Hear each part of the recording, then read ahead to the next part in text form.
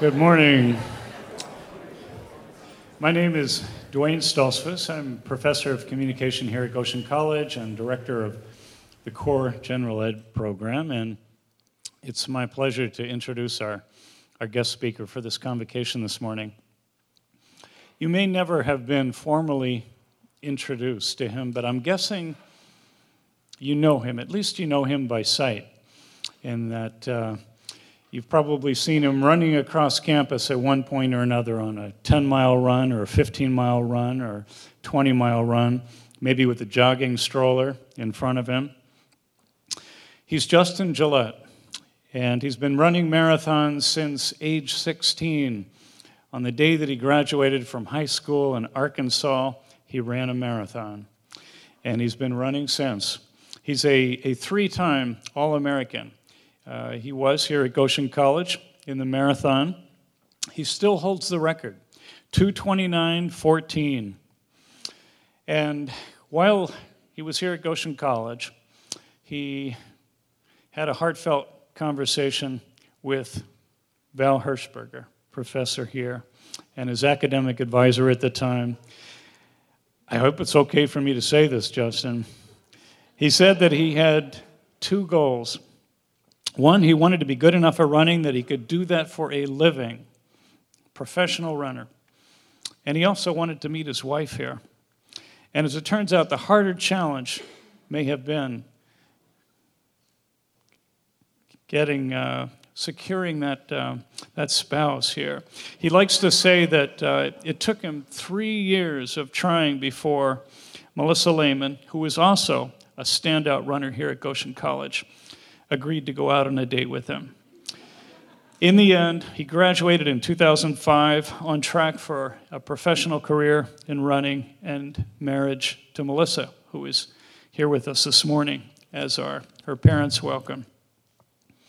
His fastest marathon ever was a 2:25, 2 hours, 25 minutes, which is a 5-minute, 30-second pace. And he ran that in Scranton, Pennsylvania. But as far as numbers go, the most significant would have to be that on March 23rd of this year, he won his 100th marathon. It was a quarter-horse marathon in Madison County, Kentucky, and that ranks him now second in the country in total marathon victories. And I have to say, one thing about Justin is he picks up friends as easily as he does trophies in running. Among the people who were on hand to watch him win that 100th were Joe from Pennsylvania, Carol from Arkansas, Vincent from California, a few of the many friends that he's picked up in his running life. And he was also joined that day by Melissa and their 4 children. I think he'll talk today a little bit about how the victories haven't always come easily. And he's suffered from an esophagus condition that's led to a different kind of a sobering tally. In a record article in the fall, there was mention that he's had the Heimlich maneuver performed more than 100 times. But I'm sure he would rather have us focus on the other 100. That 100th victory race, and I'd like you to get just a glimpse of what that day was like. So folks, if you would, run that videotape. Hundreds of thousands of people compete in marathons every year across the country. Finishing is an accomplishment on its own, but winning on another level. WSBT 22's Max Lewis talked to a Goshen man who's done his fair share of winning. Most people can't even imagine finishing a marathon, This is my first one I ever won. let alone winning one. This is a ring that I got for winning a marathon in the Bahamas. But for Justin Gillette of Goshen, winning has become sort of a habit. He began running marathons at age 16, even signing up for one on graduation day. You ran the marathon in the morning and then went to high school graduation? In the afternoon, yeah. And I was so sore and so blistered on my feet. He loved it so much that he's run marathons in more than 30 states and a few countries. But last weekend was a special one. Last weekend on the 23rd of March is when I won my 100th marathon. You heard that right. 100 marathon wins. Last weekend, he became only the second person in the country to do so. But the way he talks about it, you'd think it was just another race. But it was a fun family moment. It was kind of neat. And what started out as a hobby quickly became a career. When they buy the house, the loan officer is like, so what are you going to do for work? I said, well, my wife's going to get her PhD. I said, well, I'm just going to run a lot of marathons and win them. And the loan officer said, I'm not sure that's a secure income. But it has been. Gillette has paid off that house and helped put his wife through a PhD program at Notre Dame. He's become a sort of celebrity in the marathon world. He even has his own bobblehead. Yeah, it doesn't talk, but it does give you compliments. Like, am I doing good? And then just, yes. Yeah. Is WSBT your favorite station? Yeah. He's even become famous in his neighborhood. Coming home after his 100th win, he saw signs posted next door and across the street congratulating him. Signed, "Your proud neighbors." And if you thought he was stopping at 100, you'd be wrong. And now that I've won my 100th, well, you know, I've won marathons in like 30 states. I might as well try to win one in the other 20 states or so that I haven't won it. He says it won't be long until his next. After finishing one, he's always ready to start again and literally hit the ground running. I like that bobblehead there. I know, I love that. Gillette says that after winning and getting second so many times, he's started to rack up those trophies that he's just starting to give them away. He says he's going to be taking off a couple weeks for family, but says he'll be back at it in no time. Gosh, making me tired just thinking about it. I know. Congratulations to him. Yeah, though. for sure. I mean, 26.2 miles is that marathon. And I was telling you earlier, I don't think I can run a mile on my own, you know, so I can imagine 26. 26.2 times 100. Woo, I a lot know. of miles. Yeah. And that's just the ones he's won. Think about all the races he's gotten second in. So That's right. It's just been unbelievable. Great story. Thank you so much, Max. Thanks, Chris.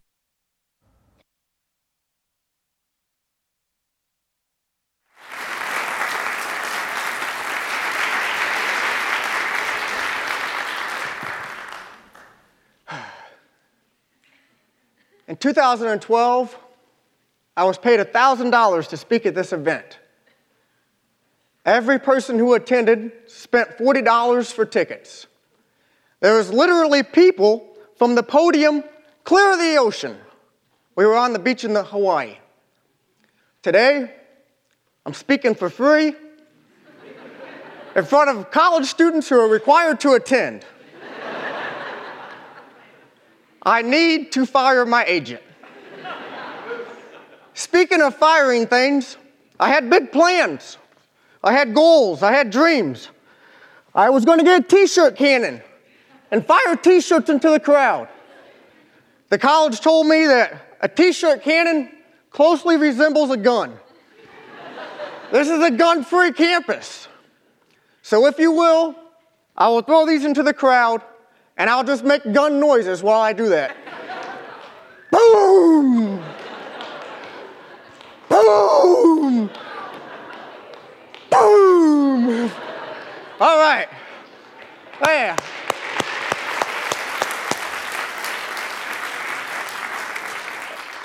I hope nobody got hurt. Anyhow, I've won a lot of marathons. And you know what happens when you win a lot of marathons? People asking the same question over and over and over. Do your knees hurt? Yes, they do. And you get another question. Which marathon victory is your favorite? Well, I've been asked this question enough times. I know nobody is impressed with the marathons you win in the Mennonite states of Iowa, Ohio, Pennsylvania, Indiana. People do not care if you won marathons in those states. They want to hear about the ones that are far away. So I say this. I've gone to Hawaii 7 times to run marathons. I've never flown back a loser. In Hawaii, I've set multiple course records. I became a celebrity over there. I'm so famous in Hawaii that they asked me to do radio advertisements for McDonald's there. I remember my lines. Here we go. I'm Justin Gillette, marathon champion, here to tell you that breakfast, lunch, or dinner, McDonald's can make you a winner. Now serving at 3 locations on the Big Island, Hilo, Kona, and Waimea. I plan to stop in after my run today. Da-da-da-da-da. I'm loving it. Now, I'll tell you something. That is not false advertisement, because I did stop in after my run that day and the next day. My payment for doing that advertisement for McDonald's was free McDonald's for the entire week I was there in Hawaii. So I went before my run, during my run, after my run. You know how Mennonites are. We like free. Yeah, so anyhow, I became pretty famous in Hawaii. Now, it's sad that I got to fly 6,000 miles to go somewhere where I'm well known, but that happens. And the biggest coffee farm in Hawaii has taken 5 acres of their farm and planted trees for famous people. And there's a Justin Gillette tree. I think that's pretty cool. That's not my favorite victory. None of those marathons are my favorite, because I've won 2 marathons in the Bahamas.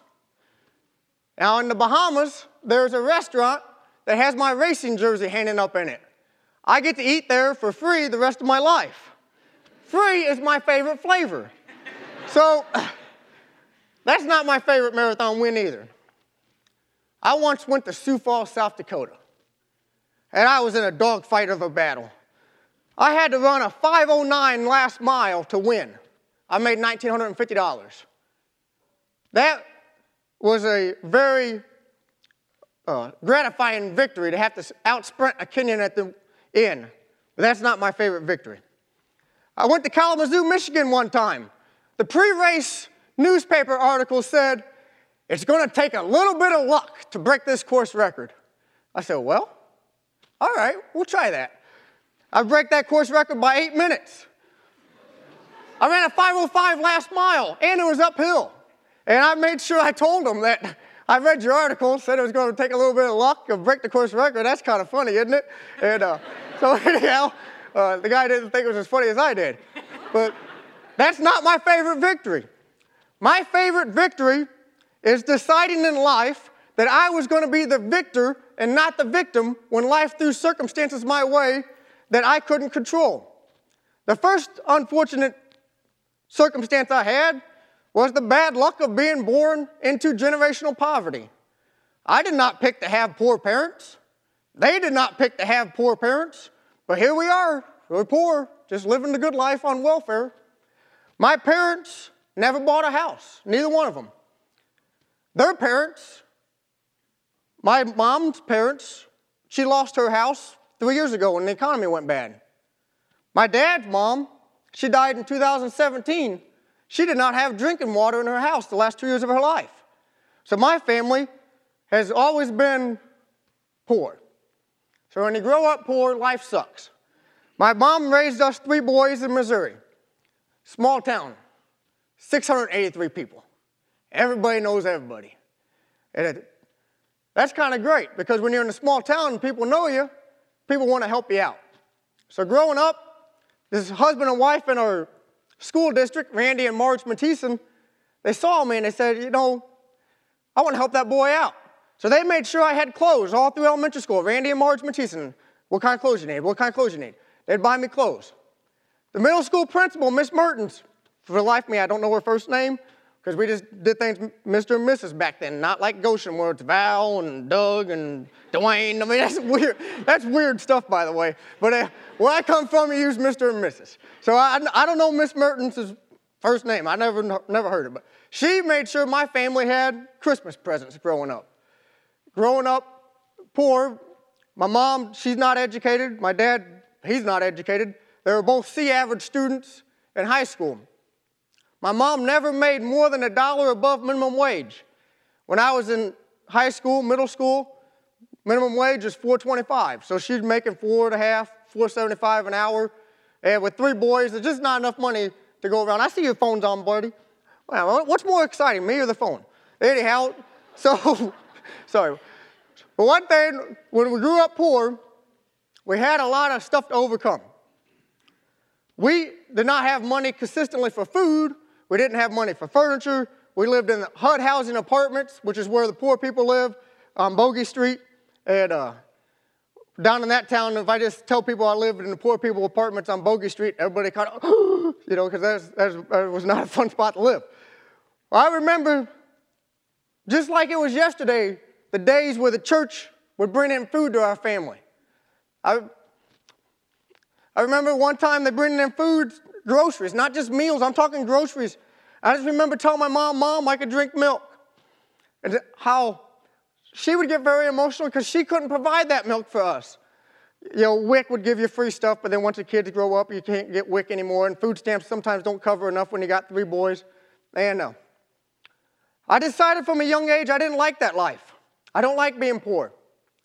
So I was 13 years old. I spent a whole month of time from January 12th to February 14th. I spent that whole month of time writing down what I was going to be with my life. What am I going to do? I'm going to be athletic. I'm already handsome, so I might as well add athletic to it. I'm going to be rich. I'm going to be a millionaire by 38. That's my goal. I'm going to use my athletics to go to college. And you know what I'm going to do when I'm at college? I'm going to tell my academic advisor I'm here to make a career running, and I'm here to find a wife. That was my goals. I was going to live close to the college I went to. I didn't know where I was going to go to college, but I wanted to create a new life, a new social group, and I wanted to live there, start over. Another thing I was going to do is I was going to get 91 awards. I have no idea why I wrote 91 awards down on that list. I was going to get 91 awards. I didn't know why, but I wrote that down. And I was going to be the generation that stops generational poverty. So to achieve this, my plan was I was going to be the hardest working athlete that any coach, regardless of the sport, has ever coached. I did basketball. I was at practice before anybody else, working hard. After practice, working hard. I did running. I run. So I was going to be the hardest working athlete there is. And then I was going to work any job that paid. Here I am working for free. But anyway, I was going to work any job that paid money. There's no way of making money that was going to be beneath me. So I was 13 years old. I have these big ambitions. And I started going at it hard. I got lawn mowing business I start up. I end up having 27 yards I'm mowing. Shift change. And I'm working that night at the grocery store. I'm working. When you work a lot, you get tired. And boy, I had to take naps. And I always took a nap in English class. Miss Sargent. Boy, I love that teacher. She's a great Miss Sargent. I just love her. So I'm taking a nap in English class every day. Just go out. And one day I'm sleeping, and she grabs me by the ear. Back then it was legal, you could do that. She grabs me by the ear, pulls me into the hallway, and said, Justin, what are you going to do with your life? Well, good thing I wrote that life list out when I was 13. So I said, well, this is what I'm going to be. I'm going to be athletic. I'm going to be handsome. I'm going to be rich. I'm going to have a nice wife. I'm going to have some kids. And I'm going to go, everything's going to be great for me. And she said, how are you going to do that if you don't go to college? I said, well, I guess I didn't think about that. Okay. So she says, have you done any campus visits yet? No. Have you applied for any colleges yet? No. Do you know you're graduating high school soon? I was like, I guess I know I better get going, So she helps me out. She decides that she's going to be the one, because my parents ain't going to help me for nothing. My Miss Sargent decides she'll be the one helping me do admissions and filling out all these forms. And so I picked to come to Goshen College. They didn't pick me, I picked them. And so she fills out the papers, we get here, and here we are. And now we're at Goshen College. The dream's coming true. It's going to be easy. It's going to be easy now. Just run hard and find a wife. That's 2 things left to do. I got her, But, first day of practice, I go to practice. That's just great. And they give me some clothes. I said, well, I'm going to mail these back to my teacher. So I box those suckers up, mail them back down to Missouri to my teacher. Thanks for getting me to college. Well, the coach didn't like that. He said, well, where are all your clothes at? I said, well, I lost them, coach, I lost them. I didn't lose them, I mailed them to my teacher. And college was great, though. My food insecurities were gone. I could eat whatever I wanted at the cafeteria. That was easy. I would walk over there, there's more food. That was great. It's like magic. And college also gives you a free pair of shoes to run in. Man, I was living the dream. Well, I figured out something pretty quick with the running shoes. The more you run, the quicker they wear out. Or you run, next thing you know, they wore out. And so I'm running a lot of miles. 15 and a half miles a day. I average for the entire year, not just a week, month, no, the entire year. My shoes are wearing out. I go to the coach. I say, Coach Lyle Miller, you know, my shoes get wore out, Coach. He said, yeah, that happens. You'll get a new pair next season.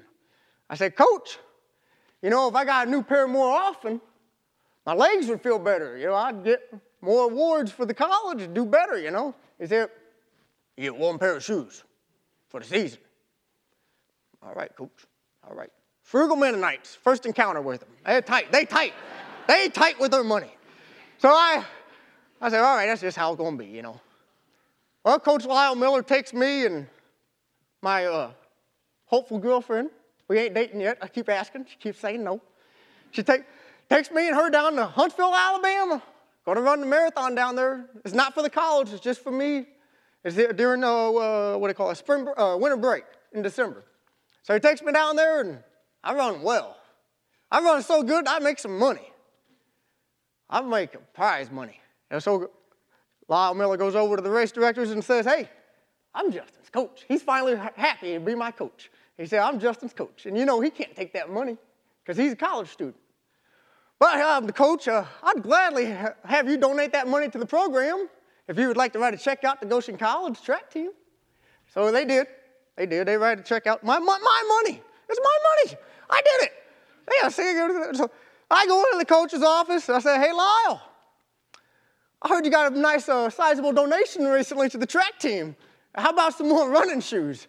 And from that day on, Lyle got me all the shoes I ever wanted. Doug Yoder, he's in the audience. He became my coach. He got me all the shoes I ever wanted. It was great. Life was going good. I get out of Goshen. Finally, I'm dating a nice-looking lady. Things are going great. I found out something about running. I'll tell you a secret. Y'all don't tell nobody. They pay more for first place than they do for second. Yeah, you go to these races, first place gets a bigger prize check than second. Yeah, so I was like, whoa, mackerel, you know, so I'm going to win them. I'm going to win them. Well, if you're running for money, that means everybody else there trying to run for money too. They're trying to take your money. So you can't be at a marathon wanting to make friends because they're trying to steal your money. You know, you got to run every man for themselves. So I'm in this marathon in Pennsylvania. Boy, it's 80 degrees out. It's hot. There's a Kenyan, Solomon 2. Solomon 2, he's a great guy, but he's trying to take my money. That's $3,300 for winning that sucker. Well, we take off running, and now when I run marathons, I always try to pick a spirit animal to be. So I decided I was going to be a farm dog that race. I was going to be a farm dog. You know how farm dogs are? They like to lay in the shade. They lay in the shade all day, and then all of a sudden they attack. Well, they attack hard. So it was a real hot day, so I decided I was going to be in the shade. No matter how the road went, curvy in Pennsylvania, I stayed in the shade. And I stayed about 15 seconds behind Solomon. I was right there in the attack mode. I was watching him, just kind of creeping out. I'm going to get him. I'm going to get him. We go into mile 22. I'll get a little bit behind him. Now, please don't judge me for what I did. Like I say, I was going to make $3,300 if I win. Second is $925. That's a lot of difference. $3,300, $925. You know, you got to go to all the tactics you can. So we're going into mile 22, and this lady's at the water table. She's got 2 cups of water. It's just me and him. I'm like, well, I got an idea. I sprint right in front of him and take both cups of water. I did it. I sure did. Every man for themselves, you know what I mean? I shoo right in front of him. I grabbed them cups of water, dumped one on my head, drink the other, and I just give it a go, you know. Well, guess what? I looked back over my shoulder, and he had to stop and get his water. And I felt bad shaking his hand after we raced and saying, good job, Solomon. I felt so bad, but I took the money home with me. You know what I mean? I did. I took it right home. So anyways, that was a fun race. But so I used running to beat poverty. Here I am. I won. I'm doing great. I'm winning marathons all over the country. I did it everywhere. I haven't won a marathon in Wisconsin or Eastconsin, but I won it in everybody else's, all the other states basically. And next thing you know, I'm at this marathon in Missouri. Now I've won this marathon 5 years in a row. So I should win it again, all right? I'm going to win it again, 6 years in a row, right? I'm going up this hill at mile 11. Here I'm going, doing well. All of a sudden, I get climbing up this hill at mile 11. I can't breathe no more. I have to stop. Right in the middle of the race, I can't breathe.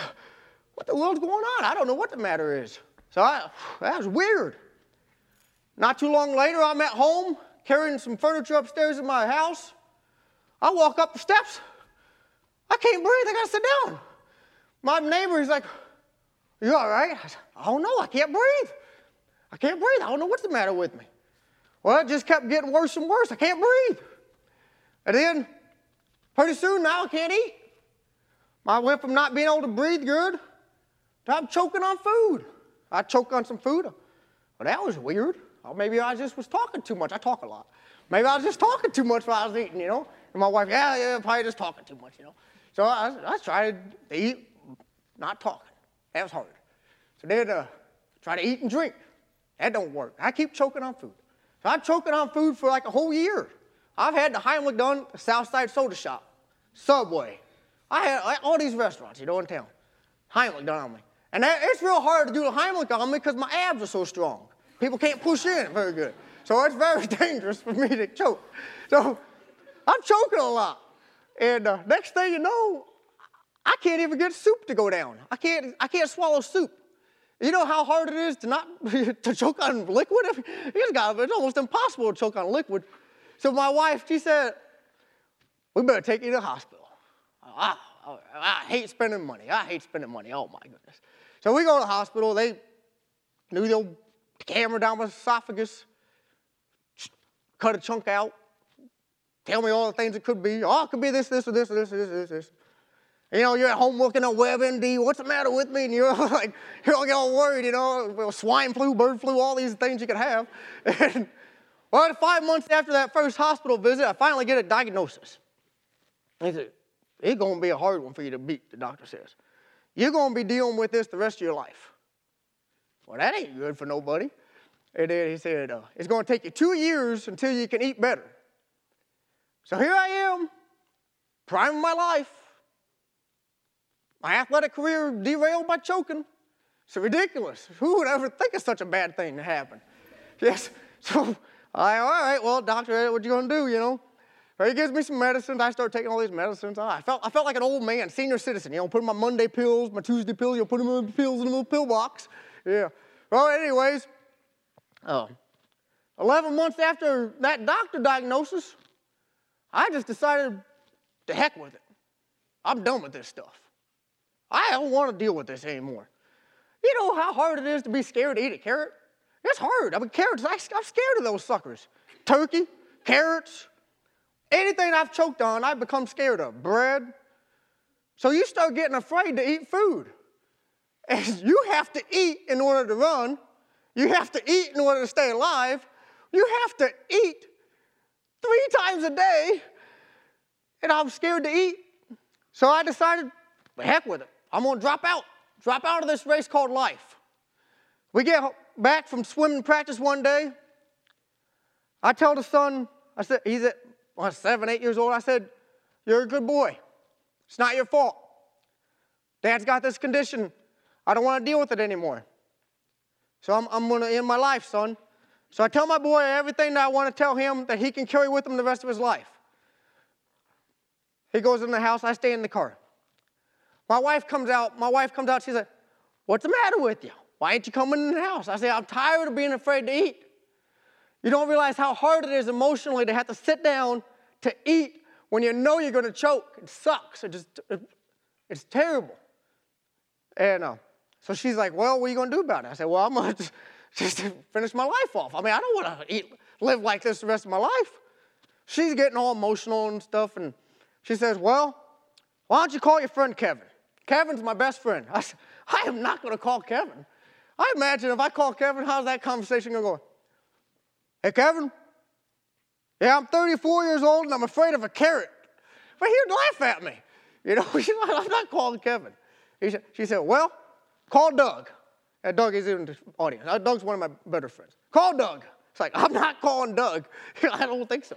She said, "Well, you got to call Lyle then." I'm not calling Lyle either.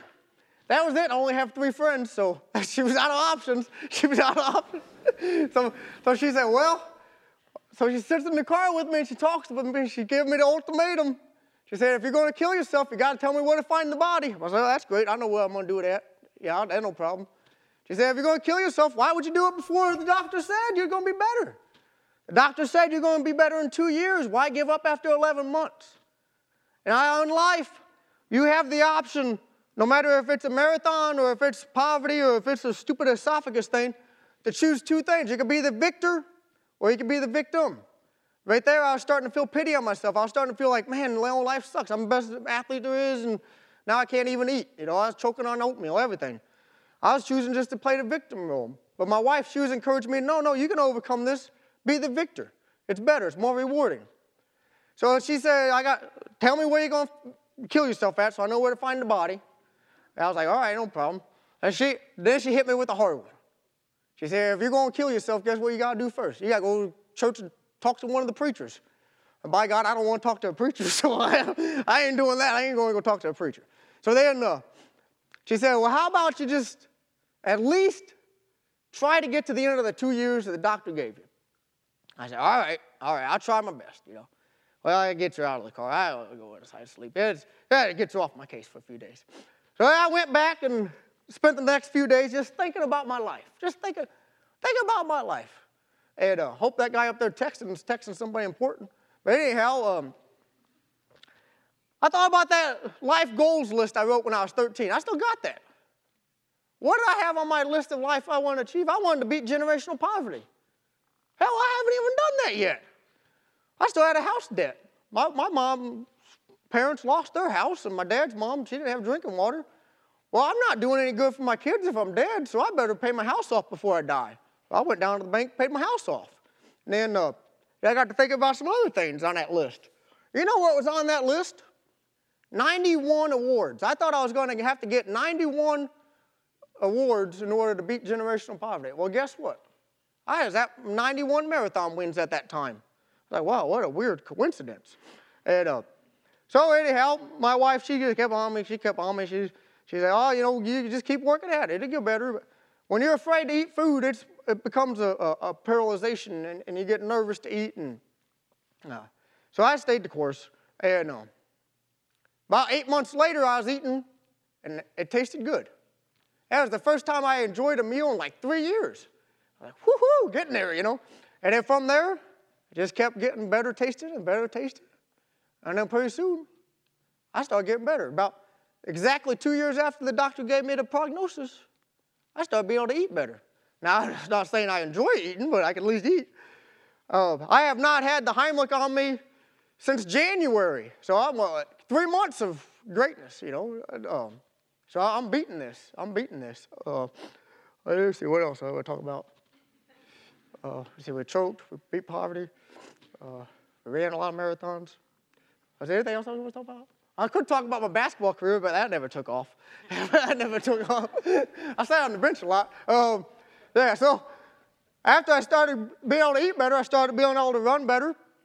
And I'm not as good as I was, but I can run better now. And I enjoy life now again. And so like I say, I won my 100th marathon. And the next things I want to do is I want to win a marathon in every state. And I just don't see any reason now why I wouldn't try to win more of the marathons than the other guy that's ahead of me. I mean, why not? I got only one shot at this. I think one thing that my esophagus did is it gave me a different perspective on it. You got one opportunity. You might as well seize the moment and be the victor. Don't be the victim. And so anyway, I guess that's the summarization of my life, and that's all they paid for me to talk about. I'm out of there. They ran out of money.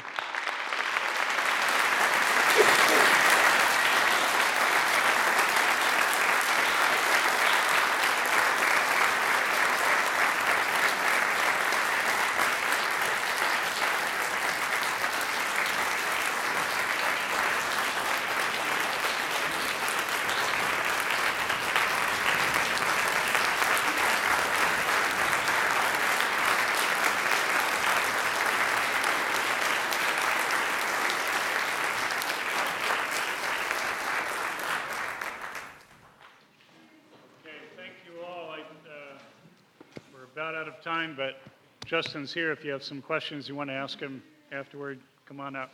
Thank you, Justin. Yeah, look. I can take it.